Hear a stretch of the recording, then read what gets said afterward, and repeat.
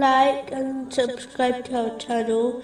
Leave your questions and feedback in the comments section. Enjoy the video. The great companion, Abdullah bin Mas'ud, may Allah be pleased with him, once said, "Acquire knowledge before it is raised up from this world." Among the righteous deeds a living person can do for a person who has passed away is to maintain ties with those who the deceased maintained ties with. Moderation in following the traditions of the Holy Prophet Muhammad, peace and blessings be upon him, is much better than many acts based on independent judgment. The truth is heavy and wholesome, whereas falsehood is light but contaminated. Many a desire leads to a long grief. Beware of ill feelings towards others, such as enmity.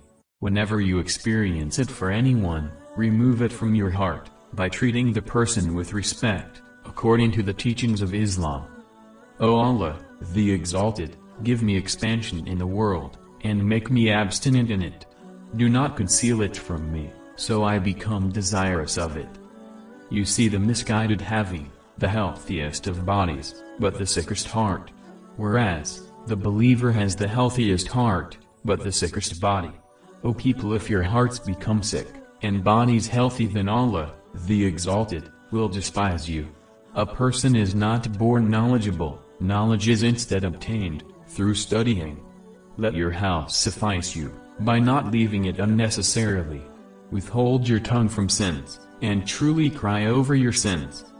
True conviction of faith includes: do not please people through the disobedience of Allah, the Exalted. Do not believe provision comes from anyone, except Allah, the Exalted. Do not blame anyone for what Allah, the Exalted, did not give you.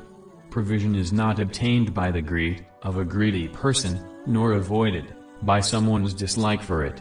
Allah, the Exalted, has placed pleasure and happiness in contentment with destiny, and He has placed grief and stress in doubt and anger over destiny.